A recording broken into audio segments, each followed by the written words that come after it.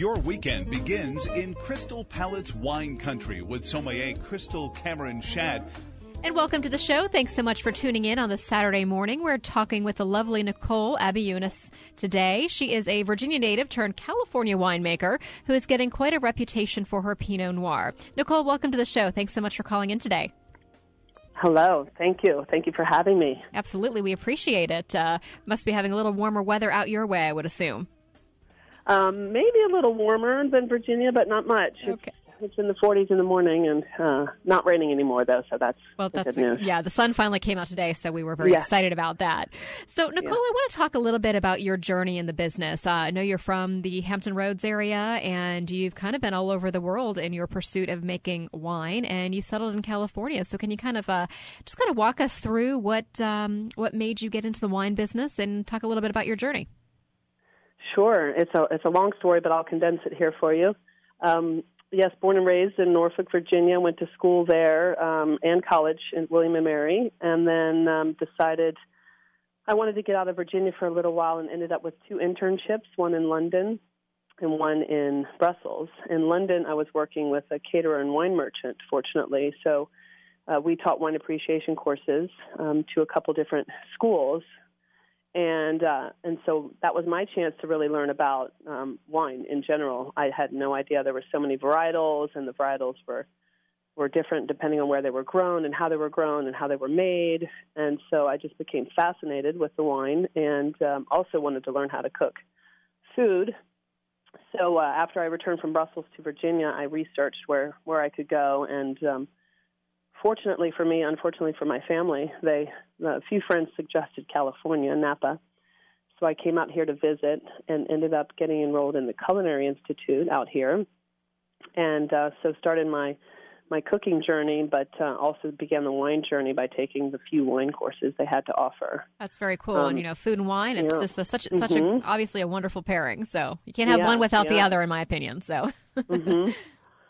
And luckily the wine courses didn't keep us in the classroom. They took us out into the wineries. So we got to meet the winemakers. We really got to see how it all happened, all the action. And I had the chance to ask the winemakers, kind of how could I get in it more? What could I do? Do I need to go to school and get the degree, or just, what did they suggest? And so one of them said for me to just come and help out. It was harvest time. Just come when I didn't have any culinary class, and work in the winery and just see what happens. So I did, and that was at Swanson Vineyards. That was back in 95. So I worked there during the harvest, and then fortunately found a place to work in Australia right after that harvest. So I went up and moved to Australia, worked that vintage, came back, and then actually went to France after that and worked two harvests. Wow, okay. Where in France were you? One in Sauternes first, and there was a viticulture and enology school there as well. So I took the courses in French, and I watched over the girls in the dorm, and I worked in the winery. And then from there I went to Burgundy and worked the next vintage, which is where I fell in love with Pinot Noir. And that's obviously translated to what you're doing out in California. We'll get to your wine portfolio in just a few minutes. But from your time in Australia and then some time in France and obviously really falling in love with Burgundy and Pinot Noir, what made you take that leap of faith to start your own label? Well, when I came back from Burgundy, I was trying to find some work. At that time of year, it wasn't as easy. It wasn't harvest anymore. So it took me a little while to kind of land my feet back in a winery. That was Luna Vineyards. John Consgard was the winemaker at the time. So he brought me on board, and I was just a cellar rat, as they call us, cleaning tanks and scrubbing floors and doing all the fun menial labor. But before I knew it, they actually promoted me to cellar master, even above the two men that were in the cellar before me. So I was now in charge of making sure everything the winemakers wanted done in the winery got done, opening and closing and just processing all the fruit and ordering supplies and everything you could think of. So all of a sudden, this one friend of mine who was in the cellar, and I thought, wait a minute, we're doing all the work here, and we know how much all these wines are going for that are in these barrels, and maybe we should buy our own fruit. So both of us actually started our own projects there at Luna, and we were very fortunate that they let us make it there. and store it there. So it just kind of happened. What a great little experiment to be able to have that resource available to you to kind of, dip your toes in the water, if you will. Oh yeah, very lucky, very fortunate. It doesn't happen very often, and we thank the winemakers all the time for that experience, because then from there we both launched our own brands. That's very cool. And I know your obviously your wine is your family name, and it's not the easiest to pronounce. No. So you actually have, and I say that because there's a reason why you chose the logo to have something else to talk about, right? Correct. Yeah, it took a while. Once I figured I had too much wine for my family to drink, and I had to form a company. Is that possible to have too much wine in your family to drink? No, kidding. It is possible.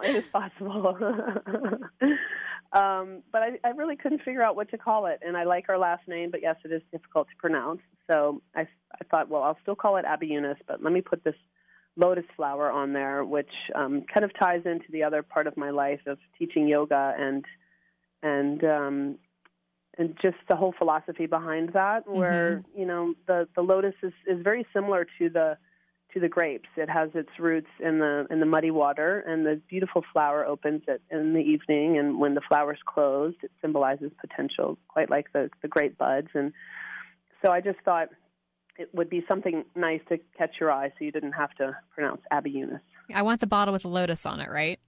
Yes, there exactly. You go. Well, the other cool thing too with your name, Abiunis, it's definitely an original name, and I think your parents, your father is of Lebanese descent, right? Yes, correct. So when you look at the beginnings of wine, I think it was meant to be that you were supposed to have a wine label, right? It must be. I think so. I think karma was working out there in your favor for that. Yes. So talk a little bit about, you started your label in, was it 2000? Yeah, 99, I made a small batch of Sangiovese there at Luna, but then it was in 2000 when I actually purchased my first batch of Pinot Noir. And so you don't actually have a vineyard. You source fruit from other vineyard sites, correct? Correct. Okay. Correct. And I've continued on that way because really these vineyard sites that I source from allow me to, I work closely with the growers, and we have our own rows designated for Abiunis, so no one else is going to, pick my rows. They can't say when to turn off the water or not. So we can really farm it the way we want to farm it, and then not have all that risk of, all the things the growers. Oh, absolutely. Say. All the risk and all the capital investments too. It kind of gives you the opportunity to do what you love doing best. And I think a lot of people that may be listening in may not understand kind of the difference between, a winery and a vineyard, and that, we have growers that simply just grow for other producers, and we have winemakers that source fruit from other places as well. So just wanted to kind of make that delineation that, you are a winemaker and you're sourcing fruit from some of the, some wonderful microsites. I know you're doing some stuff from the Vanderkamp vineyards and from Carneros as well. What is so appealing about Carneros for you, especially with Pinot Noir? I think it's just one of the best spots for Pinot Noir. I know the writers have tended to disagree over the years, but for me, it's just got these characteristics. When I have all my Pinots lined up, that my Carneros Pinot are the ones that people tend to gravitate towards the most. It's very interesting. Very approachable, soft tannins. Again, part of this comes from the way I make it, and that's why there's so many different styles of all different Pinots and all different wines. But you can really, if you work it properly, the way I learned in Burgundy, you can really draw out the earthiness, the mushroomy kind of forest floor notes, but also this really jammy strawberry fruit, and then get really soft, supple tannins. And to me, that's just what I like about Carneros. It's just overall a really balanced, delicious Pinot. And for those listening in, it's also one of those cooler climates, because a lot of people think Napa, or they think, oh, it's so hot, Pinot can't do well there. But obviously Carneros, and there are those beautiful microclimates kind of hidden in there. I know Anderson Valley is another one that's usually traditionally a little cooler than Napa. So all of that really matters when you're, when you're producing great wine, finding the right microclimate for that particular grape to grow in. Right. Let's talk a little bit about climate for a second as far as temperatures are concerned and the drought. We're going to get to Pinot Noir. We're going to talk all about your portfolio coming up in a few minutes. But I did want to I know you guys have kind of gotten some monsoons out your way lately after many years of a really bad drought. Can you talk a little bit about what that's doing to the vineyards out there as far as the drought? And then has this recent rain provided some relief for you guys? Well, the drought, yes, it has been ongoing, and it's it's been affecting the crops all over the board, although grapes often are dry farmed, so they don't need as much as people think for the nourishment and bringing it up from the soil, but they do need it for the growing phases. And right now, since we had all these monsoons, now people are actually rushing to prune. So you need to prune the vineyards in time and in between these rains and the frost.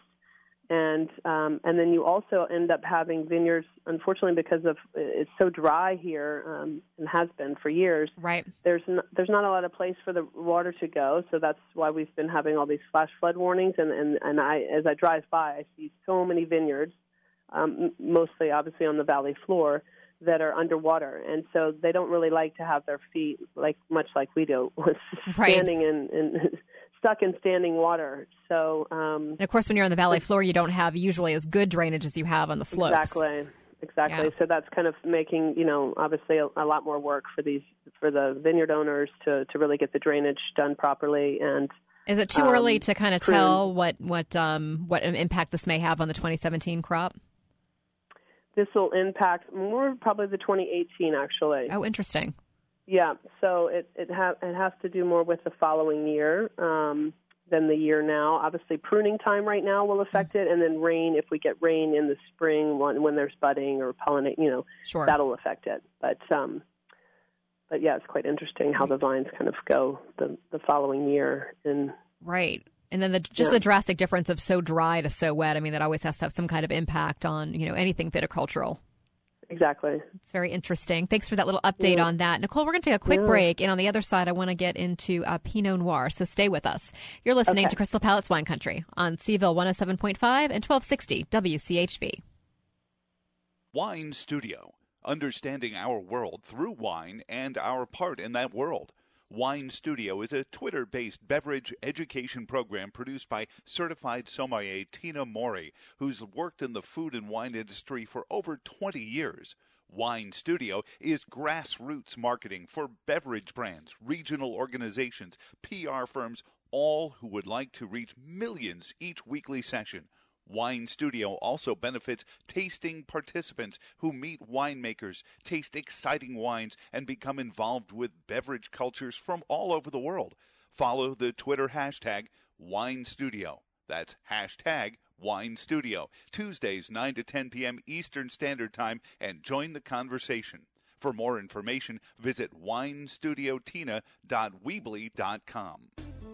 And welcome back to the show. Thanks so much for staying with us. Nicole Abiunis is with us from California. She's calling in, and we're talking about Abiunis wines and her Pinot Noir. And since Valentine's Day is right around the corner, I hope you've gotten your loved one something special, maybe a bottle of wine perhaps. I thought it would be fun to talk about Pinot Noir, because Pinot is often referred to as one of the most sexiest and sensual grapes out there. In fact, I would say this would be the Matthew McConaughey of grapes. Wouldn't you say, Nicole?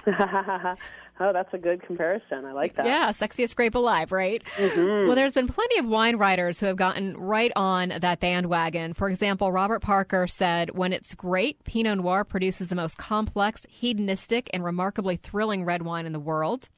And then Joe Fleischman from Vanity Fair had this to say, at their best, Pinot Noir is one of the most romantic of wines, with so voluptuous a perfume, so sweet an edge, and so powerful a punch, like falling in love.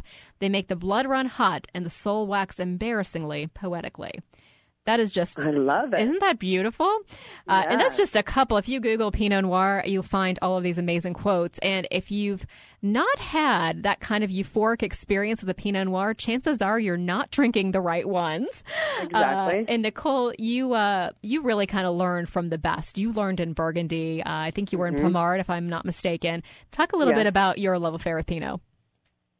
Well, yes, it did start in Burgundy. I ended up working the harvest there and was just fascinated really by what goes into it. It is a very thin-skinned, delicate grape, so you have to be very delicate in your winemaking.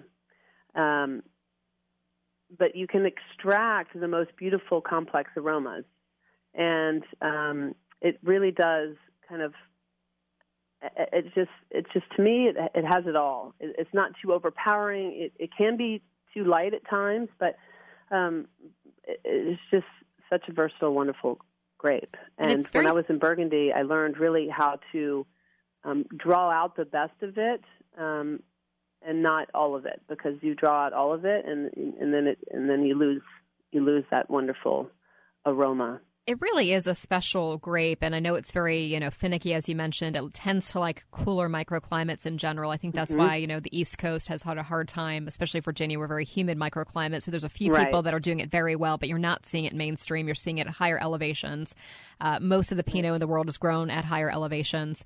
But when you look at this grape and you look at how I kind of liken it to Chardonnay from the perspective that so many people are manipulating it way too much.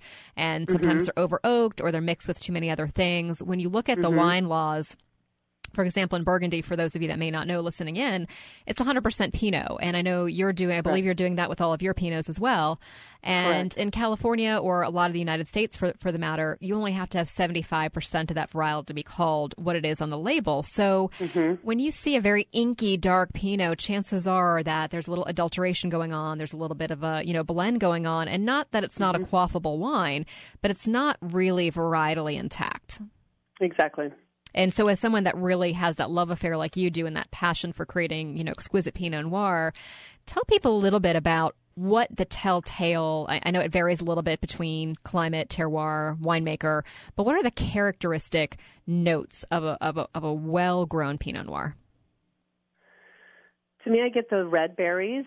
There's strawberry, raspberry, sometimes blackberries, depending on where it is, but definitely these beautiful berry notes, as opposed to cherries or, which you get more in cabs and other varietals. So I get a lot of the berry and then the earthiness. I always say mushroomy because it is almost like the fresh mushrooms grown in the soil and the forest floor. And I get these,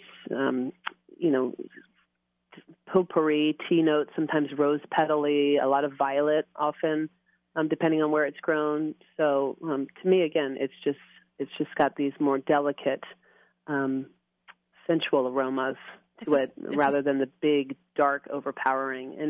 And again, as you said, you can manipulate it too much, or you can pick it too late, so it's too ripe, and then you're pushing the limits, and you're having it taste more like a Syrah or a bigger, just a completely different varietal. What's the perfect, in your opinion, what's that perfect alcohol level for a Pinot?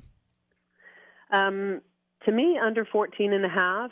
I don't like to go over that, and there are many that are delicious under 14. In the 13.5 range. It really depends on what does the fruit taste like when you're picking it, right? Because that's the most important to me. The other things can be adjusted, but how is it tasting when you pick it? And that's probably, as a winemaker, that is kind of there's so many elements that goes into winemaking all year long, but when it comes to picking that fruit at the exact right time, that is such a critical component to what goes in the bottle, right? Exactly, yes. So let's talk a little bit about your lineup. I think you have 3 different Pinots?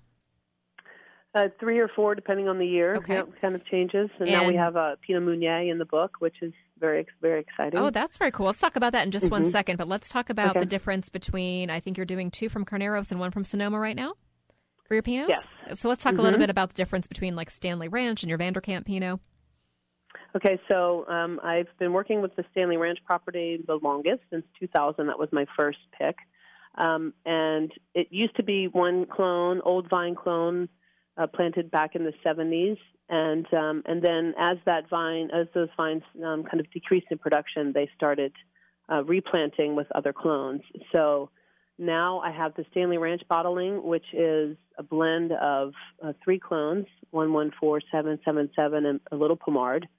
But then I also bottle the Pommard clone on its own, because that is where I worked in Burgundy, Pommard. And I just find when I did the trials, the clonal trials, it's an amazing standalone clone, which sounds funny, but and there are very few people that do that. I think a lot of people do blend the clones for Pinot, not blending varietals, as you said, but just blending the clones. And and it's necessary often because it does make a more balanced wine. You know, one clone will give you more of the mid palate, one will give you some more dark fruit, one will give you a little higher acid. One, you know, so now that's why for the Stanley Ranch, I pick that. I make it basically in the vineyard. So as I'm tasting the fruit, this is why it's nice to be able to kind of pick from our rows. I can say I just want 1 ton of the 114 and 1/2 ton of the 777, and a little dash of the Pommard this year, because as I'm tasting as it's growing, then I can kind of get a feeling for what's this wine going to be like in the bottle. And over the years, you've obviously learned what amount of what works best Yes. in your bottlings. If you could briefly, just so for people listening in that may not know a lot about clones, can you talk to that for like maybe a minute? Just talk about not necessarily what the differences are, but what does it mean when you say Pinot Noir clones, when you say Dijon clone or Pommard clone? What does that mean? So what I usually tell people are there are many clones of all these different varietals. And I say it's kind of, when you think of an apple, you know what an apple is, but then there are so many different kinds of apples. Your Gala, your Golden Delicious, your Fuji, so they all look different and they all taste different, but they're all still apples. So that's a great analogy. The clones for all these grapes. Yeah, and that's actually a really good analogy. I've never used that one. I'll have to use that one, because I think sometimes, people are listening in and we get a little wine geeky, and just want to make sure we're relating it back to the audience that, it's they do have different flavor profiles. So if you're baking a pie, you want to use a specific kind of apple. So when you're making a specific Pinot, you want to use a particular clone. Right. So that makes when a lot you're of making sense. your style of Pinot, and as you mentioned, I have the Sonoma Mountain one. So that's they've planted different clones up there, and so that's one reason why it's a different wine than the Carneros Pinots I make, but also because of the climate and where it's grown and how it's grown. Right. So all these things kind of go into play even before you get into the how do we ferment them, and then what kind of oak do we put on them. So and what really have you seen start way back with the grape. Yeah, and what have you seen over the years with what are people really gravitating to when you're releasing you do 3 or 4 depending on the vintage every year? What are your first ones to sell out? Well, as I said, I think the Stanley Ranch is it's a crowd pleaser. It tends to be the one most people gravitate towards. But then we've found as the more we taste with people and the bigger the group, I mean, obviously you get some that like the Pommard better, some that like the Vanderkamp better. So it really does come down to, it's so subjective, right? What do you like? What do you prefer? Absolutely. That is such an important thing to, I always try to encourage people to try new things. I think that's always important. But drink what you like, but be willing to kind of, step outside the box and be open to trying new things. Right. I do want to bring up, because you mentioned it, and I wasn't aware you were doing this, but you're doing now a bottling of Pinot Meunier, which is really exciting. I've only had a couple from the United States. And for those of you that may not be familiar, Pinot Meunier is one of the 3 grapes grown in Champagne, Chardonnay, Pinot Noir, and Pinot Meunier. And it really is a really beautiful kind of ethereal grape when it's done right. And I'm so excited to hear more about your vision for this and what got you into making it. Well, one day when I was here in the beginning days of my journey here into Napa, I had one that Domaine Chandon had made, and I fell in love with it. And that was one of the first times that I even knew it could be made into a red wine.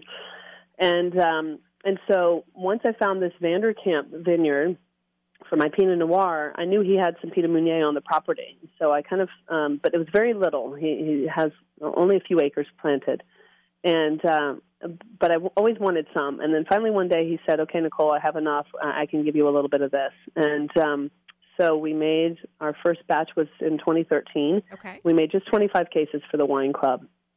And so, for those who don't know, it's a mutation of Pinot Noir. So it has some similar characteristics, but it tends to have higher acid. It's a great food wine. It's great for aging. It's got those delicate Pinot Noir kind of bright berry notes. We've got really soft, supple tannins in ours, and it's just a real treat. I can't wait to check that out sometime. Next time you're back in Virginia, we'll have to open a bottle. That sounds exciting. Yeah. And I know you also do, which is a huge crowd pleaser, you're doing a rosé of Pinot Noir as well.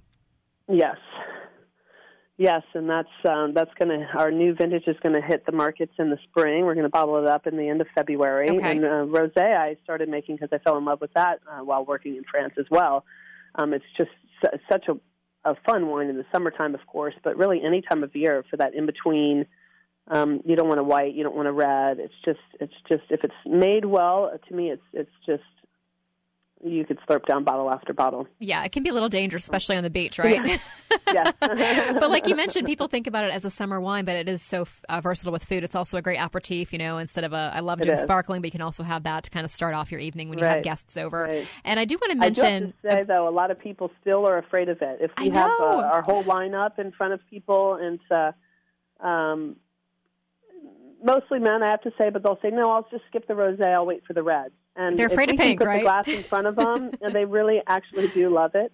And, of course, some people think it's sweet because they're used to the white Zinfandels, sure. but a lot more people are learning that there are amazing dry rosés out there. And it is, as you said, important to just try so many different producers and styles and regions because they're all...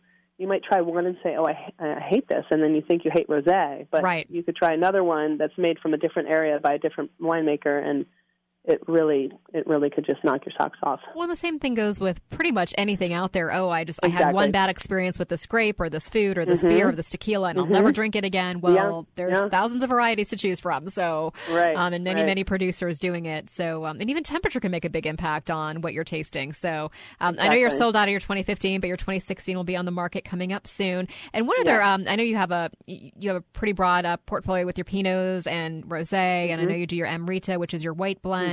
And I just want to mention Sangiovese real quick, because Sangiovese, I know it's been this kind of your family's love affair with Sangiovese. And it's one of those grapes that is, obviously it's from Tuscany. It's the powerhouse wine that makes your Brunellos and your Chiantis. But it's traditionally been a little difficult to grow in the States, correct? Correct. And you're doing it.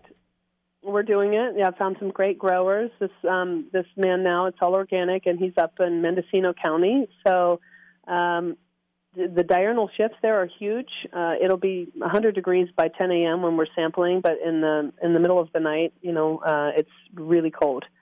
So Sangiovese is thicker skinned than Pinot. It can take this, and this vineyard is made of multiple clones already, so I don't have to. I can just pick my block, and I kind of get what I want.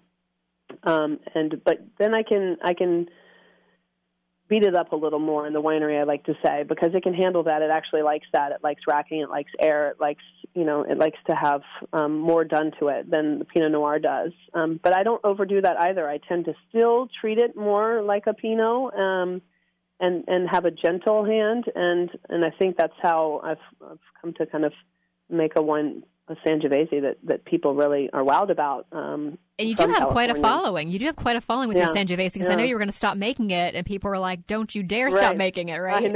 I know. Yes, it's what people love. So, and I'm a big fan of Sangiovese too. And I know yours has been. I've had several vintages of yours, and they've all been a little different, which is cool too. I love doing side by side vintage tastings. So that's really exciting. So, Nicole, we are actually almost out of time here. I want to make sure we give them your web address. And that is AbiounissWines.com. That is spelled ABIOUNESS wines.com. They can take a look at that. You also have a wine club. Yes. We started that a couple of years ago, and there's a couple different levels of that. Okay. So you can either have a case or 2 cases shipped to you a year, and we let you customize after a year. So if you prefer Sangiovese and no Pinot, then we'll ship that right to you. Whatever you like, right? Yes, there you exactly. Go. And right now your wines are available in Virginia. They're available, widely available down in the Hampton Roads area as well as in Northern Virginia. And your distributor is Z Wine Guy. And we wanted to give that information too if you're in Charlottesville or Richmond and you want to taste one of Nicole's wines. It's Z, as in just the letter Z, wineguy1 at AOL.com. You can reach out to Greg Zimpel and ask him about some placement, or even ask your local wine shop if they can get one of your wines in. They're usually pretty good about that, because it is available in Virginia. So that sounds great. Nicole, thank you so much for spending some time with us. I know you're getting over a cold, so we appreciate it. And exciting about all those new great things that are coming your way. And I wish you a very successful vintage this year. And thank you so much. Yes. And we'll see you when we're back in Virginia. And we'll do some more tastings and dinners and fun things like that. So, also check out Nicole's website about that. When she is in Virginia, she does some tastings at some restaurants. So it may be worth a trip down there to meet Nicole and check that out. Some really fantastic wines in her lineup. Again, Nicole, thanks so much. I look forward to seeing you soon. Thank you. And thank you so much for tuning into Crystal Palate's Wine Country this week. I look forward to seeing you back here next Saturday morning at 8:30. In the meantime, you can always find me on crystalpalate.com, Facebook, Twitter, and Instagram. Have a great weekend. Cheers.